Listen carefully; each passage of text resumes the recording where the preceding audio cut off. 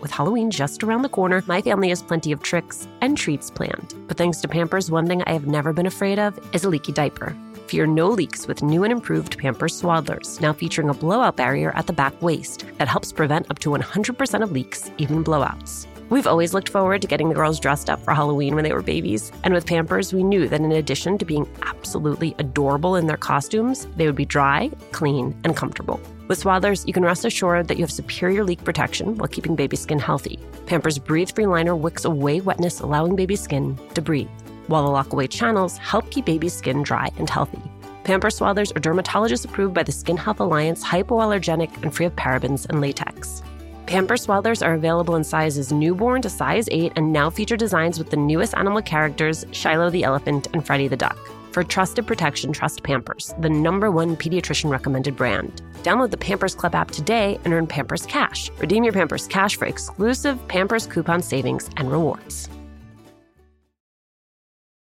A little update on our March 27th live recording of Latina to Latina. You did it. You sold out our early bird tickets. Thank you, thank you, thank you. There is still time to grab your regular tickets while they last. Again, the details. We are partnering with our friends at Poderistas to bring you a conversation with New York Times bestselling author Xochitl Gonzalez. It is happening at the William Vale in Brooklyn on March 27th. You can find the link to purchase tickets on our Instagram page at Latina to Latina or on mine at Alicia Menendez XO. I cannot wait to see you.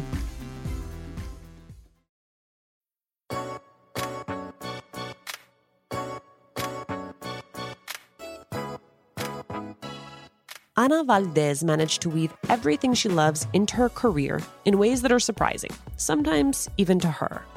Ana's passion for marketing, politics, and the Latino community has taken her from Nielsen, the global marketing research firm, to the UN's Human Rights Commission, to the White House.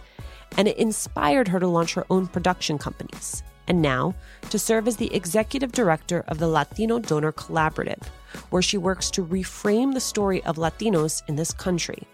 When we talked, Ana offered invaluable advice about everything from launching a business to securing a seat on a corporate board and learning when to step up and when to step back.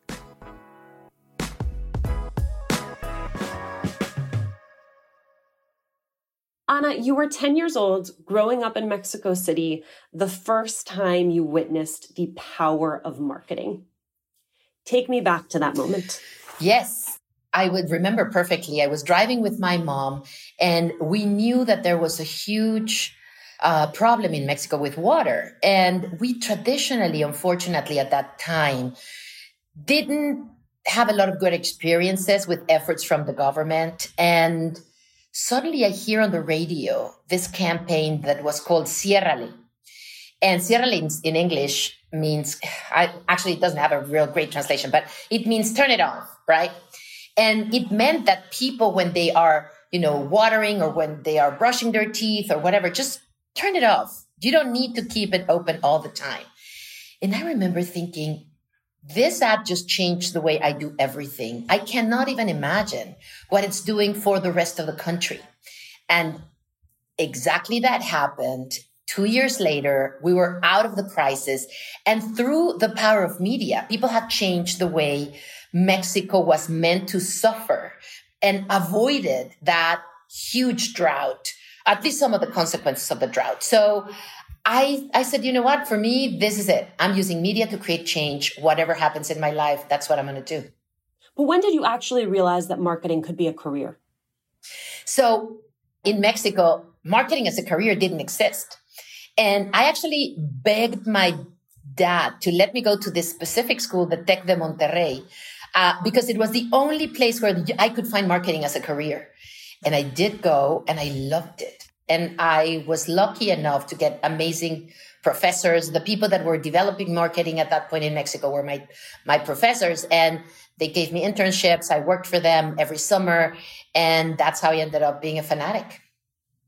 Your first job, you worked for Nielsen, a global marketing research firm, for 4 years in Mexico, and you were one of the first women that they had hired. How did being a woman and among the first show up in your experience there? I come from a family of men that love strong women.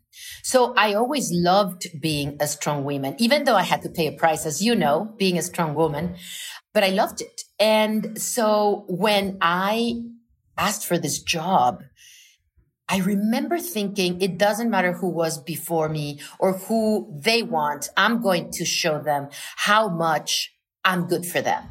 And the process was very, very rigorous. And you had to interview with each one of the managing directors and the partners, and you had to interview with every one of the heads of the teams. And I remember thinking every time, using my marketing skills, right? Who's my audience? What do they want? What do I need to get them? And I remember at the end of the process, when I was lucky enough to get in, one of the people interviewing me told me, for me, there was no difference that you were a woman. And that's exactly what I wanted to hear. When my babies were going through their exploration stage, I had so much to worry about. Falling over, bumping heads. What did she just put in her mouth? The list was endless. But when they were in Pampers Swaddlers, I knew I never had to worry about a leaky diaper. Swaddlers are great for both baby and mommy. They keep your baby's skin healthy and dry with Pampers Breathe-Free Liner, which wicks away wetness, allowing your baby's skin to breathe. Swaddlers have always given me peace of mind knowing that diaper rash and leaky diapers were not in our future. There's also the blowout barrier at the back waist to help prevent up to 100% of leaks, even blowouts. Pampers Swaddlers are dermatologist approved by the Skin Health Alliance, hypoallergenic and free of parabens and latex. Your baby deserves that. And they're available in a wide range of sizes from newborn to size 8, and now feature designs with the newest animal characters, Shiloh the elephant and Freddie the duck. Having a diaper you can depend on is important, and it's why I have always loved Pampers, the #1 pediatrician recommended brand. Download the Pampers Club app today to start earning rewards with every diapers and wipes purchase. Not to mention, get great parenting content with Pampers Club. Hi, Latina to Latina listeners. It's Brenda from Tamarindo Podcast. And if you love Latina to Latina, then we know that you're going to love Tamarindo Podcast. And if you're in the LA area and can't make it to the Latina to Latina live event, we'd like to invite you to our event on March 28th. At 6:30 p.m., we're hosting Amigas Blossoming, a night of celebrating and cultivating blossoming friendships. This will be in Highland Park, and all the details to RSVP for free are at tamarindopodcast.com/events. Hey, Red, what are you up to? Just making sure all the M&M's gifts are wrapped and the bowls filled. Remember that one holiday party when we had no M&Ms? Oh boy, I still have nightmares. The cookies? Yeah, you used all the M&M's candies that were meant to decorate the party treats, to decorate snowmen. You did it again, didn't you? They do look cute, though. Bringing cheer, M&M's for all fun kind. I speak with a lot of Latinas who immigrated to the United States as children or in their teens. You were 30 when you came to the U.S. and you were single. That's a big leap.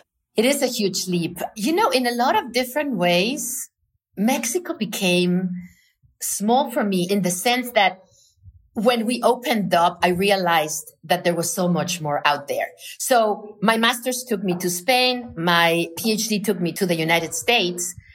And it allowed me to be myself.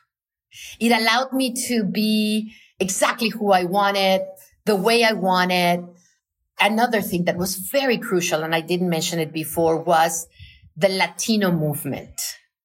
In Mexico, philanthropy and social movements are not easy to happen. And over here, I just saw immediately what was happening. I saw people at the White House at very high levels that in countries like my original country, Mexico, could have never had that upward mobility. I saw literally the American dream, and being here for the first 6 months changed the perspective of my life. You worked at the White House in the Office of Presidential Personnel. You received a presidential appointment from President Clinton to act as a special assistant for Latin America at the U.S. Department of Energy. How do you go from that world to building your own production company? So my husband comes in there. I meet my husband at the Hispanic Heritage Awards when Vice President Gore was a special guest. And as you know, in politics, I work there. I'm Latina. It's a Latino event. Do you want to come? So I actually went to the event. And my husband right now was the MC of the event. And so there was an after party. I met him. we started dating long distance. And we also realized that what I wanted to do in politics, he wanted to do in media, which is bring all the Latino amazing element into mainstream, in my case, mainstream politics, and in his case, mainstream media. Additionally, he was doing exactly what I wanted to do, which is use media to create change. At that point, I was using politics to create change. But the truth is, media was my expertise. So 2 years later, we get married. I leave my job. It was really hard, by the way, but I leave my job and move to California. And then we started working together with my contacts in Washington, D.C., and all his production company that already existed when I got married, and doing shows and other things. What actually went into building that production company? Walk us through it. First of all, the passion. The passion of knowing that there was a treasure that was a blind spot for America that was waiting to happen and that could make so much money for all these corporations and studios and content producers that were in the business to make money. We could make money by transforming the community and transforming the way the community looked in the United States. Latina to Latina is brought to you by First Republic Bank. As your focus turns to what matters most to you and your community, First Republic remains committed to offering personalized financial solutions that fit your needs. From day one, a dedicated banker will be there to listen to you and understand your unique values and goals. Because now more than ever, what matters to you matters most. Learn more at firstrepublic.com. Member FDIC, Equal Housing Lender. You were building your company at the same time that you were building your family, which is true for a lot of us, and you hit a crisis point. What happened? Yeah. What we have right now, we're so proud of, but it took us lots of efforts, several crises. But talking about the kids, there was a point where not only I was building this with my husband and I was also raising my kids, but I decided to join all these boards of nonprofits that are very relevant. And I wanted to make a change. And every invitation was a temptation.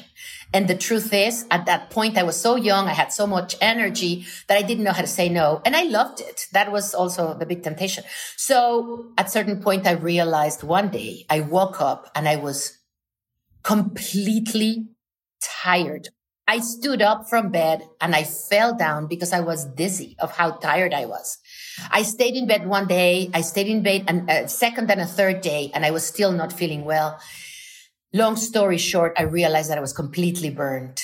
And while I was getting better, while I was finding out what I had, because of course I did all kinds of tests, etc., I realized that the people that were missing me more were my kids.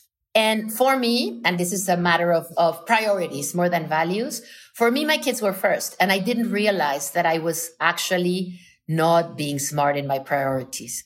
So I quit a bunch of boards. I quit a bunch of other responsibilities that I had. And since then, I've been prioritizing my kids, which of course, now that my kids are going to college, means a huge revamp of what I am doing. We have so many more nuances to take in account when we plan our lives. Professional women are limited, but at the same time, that's what makes us incredible because we can do it. And yes, we get to turning points that are hard to face. In my case, I was lucky that it was nothing that couldn't be changed with a different way of organizing my priorities, but it is hard. And I think a lot of women are dealing with that, especially now in the middle of this pandemic and an absence of childcare or a need for remote schooling that our hand has been forced.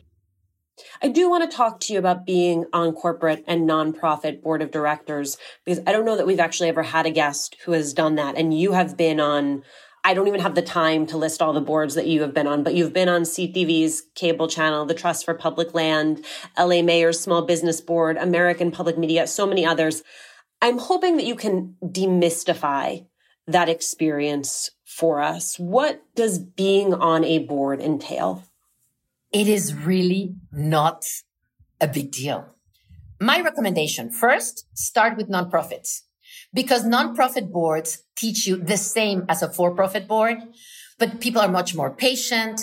They have the budget to get you on board and, educate you, if you may, on the subject. And so if you learn to be on the board that supervises the functioning of a organization / company / nonprofit, it's basically the same job. So you have the experience, you know how to show up, you have to do your homework, you know how to read the reports. It's the best training you can have. One of the problems of getting board ready is that Latinos don't usually volunteer in nonprofit boards, which trains them for profits. And a person recruiting somebody for a for-profit board feels much more comfortable when somebody has been part of a nonprofit board. They can also call the organizations and find out what kind of board member you are. There's references. When you start from zero, even if you're a very successful corporate executive, it's different. You haven't been a board member. Latino Donor Collaborative's mission is to frame the U.S. Latino story as an integral part of the American story, to advance an accurate portrayal and perception of the Latino community in America. What's the thinking behind that mission? So in 2010, Arizona faced a humongously racist law, the SB 70 bill. All these Latino leaders got together in Dana Point in March of 2010 and said, what are we doing wrong? Why would people think that they can just racially target us? What is happening? The conclusion was that we're stereotyped. And if you don't take care of your brand, somebody else will. If you don't create a narrative of who you are, somebody else will. And so we decided to create a narrative, to build the brand, to create a realistic impression and create the facts that show who we are for real in this country. So that's how the Latino Donor Collaborative started. And one of the things that this group of people decided was that it was going to be self-funded. We started creating data that right now seems so obvious and that people would think already existed, but it didn't. Data such as the growth in demographics by region, by state. Data like how much wealth are we building? What's the percentage of new businesses created by Latinos? That, by the way, it's 83% of all the new businesses are created by Latinos. All these numbers that now we've been lucky enough to make mainstream didn't exist. People were not talking about it. So this was another opportunity to use media and to use corporate power to create a real image of who we are. We are loyal. We're patriotic. We're entrepreneurs. The upward mobility of Latinos is comparable to the Asian upward mobility. People don't know this. These things are surprising even for many Latinos that are very educated and very proud. So we're using Univision. We're using all the media. One of the reports that is very well known from the LDC is the Latino GDP. Before, nobody had actually extracted all the productivity of Latinos from that total GDP of the country. And so every year now, we actually report how much money we're pouring into this economy and how much would the country suffer if we weren't here. So, for example, last year, if Latinos were an economy independently, we would be the 8th largest GDP in the world. We would be only third to Japan, India, and the Latino community in the United States would be third. We actually also would be the third fastest growing. The first one being China, the second one being India, and the third one being Latinos in America. Do those numbers matter, though, if what you are up against is not a lack of knowledge about our community, but just straight up racism? Racism is based on ideas, right? And we have made actually an approximation. We have a poll that we do every 3 years, and we ask, perception of Latinos, etc. From our experience with the polls, there is 10 to 20%, depending on the poll, of people that are racist and will never change. We actually gave up on them. We don't ever go to them. there are 40% of people that are actually confused. They think that Latinos, they heard one day one of them was a gang member and one of their cousins say that, that's 40%. And then there's the 40% that are what we call illuminated. They know who we are. They have no problem with us and they want to help. Our research goes to the 40% that are just ignorant and that are actually convertible. It's very possible to change the perception of that 40% with facts, but we need media. We have created advertising. We have done PSAs. We have done campaigns online, but we don't have the money to create a powerful campaign of $200 million, right? So what we do is we partner with media companies. We partner with corporations and we just spread the word. But we decided to go to the CEOs. Our budget allows only a certain amount of people and we concentrated on the CEOs. So we have private convenings for CEOs by invitation only. We pay for everything. They last 2 days. We bring experts, academics, and we present this data to them. And we angle every piece of data to the kind of bottom line they could have if they included Latinos at all levels. That is the best way of transformation. Some of the best shows that you've seen lately, Magnum PI, Station 19, all those shows that have been very successful in ratings in broadcast and Netflix come from those meetings. The CEOs come to us and they say, how can we do it? What do we as Latinas need to understand about our power as consumers? In our community, we are the decision makers of almost every buy. Men won't like what I'm going to say, but we have decision making even in their own cars, in their clothing, vacations for the family. We have all the power to use that purchase that we're going to do to demand that we're included to start with in the advertising. We as women should use our purchasing power to write letters, to buy or not buy if we're being included, to request colors, to request sizes, to demand that we're included in programming that is sponsored by the brand, to see the percentage of Latinos that are part of their executive team, to demand board members in the companies that we're giving all that money for. Let's unite into a voice that demands the change. My husband says this phrase and I love it. Why am I good to give you my green money, but I'm not good enough to be in your picture? Because you see the beautiful advertising of a lot of brands that I'm not going to mention here because I don't want to single out anybody, but you don't see one single Latina face. And we need to work on that. Our kids don't see themselves reflected in programming, in boards. We've advanced a lot in, elected officials, but we haven't advanced enough. There's so many Latinas out there running that don't get their fair share of exposure. So we should do this for our kids and we should do this for ourselves too. Ana, thank you so much. Of course. Thank you. Thanks for joining us. Latina to Latina is executive produced and owned by Juleka Lantigua-Williams and me, Alicia Menendez. Virginia Lora is our managing producer. Cedric Wilson is our producer. Carolina Rodriguez mixed this episode. Manuela Bedoya is our social media editor. We love hearing from you. Email us at hola@latinatolatina.com. And remember to subscribe or follow us on Radio Public, Apple Podcasts, Google Podcasts, wherever you are listening. And please leave a review. It is one of the fastest, easiest ways to help us grow as a community.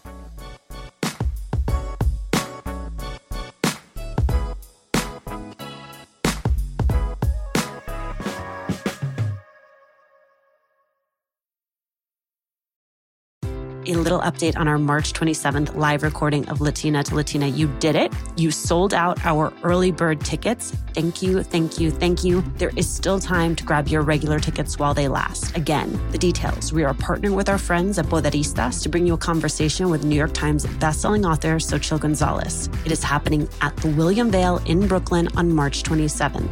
You can find the link to purchase tickets on our Instagram page at Latina to Latina or on mine at Alicia Menendez XO. I cannot wait to see you.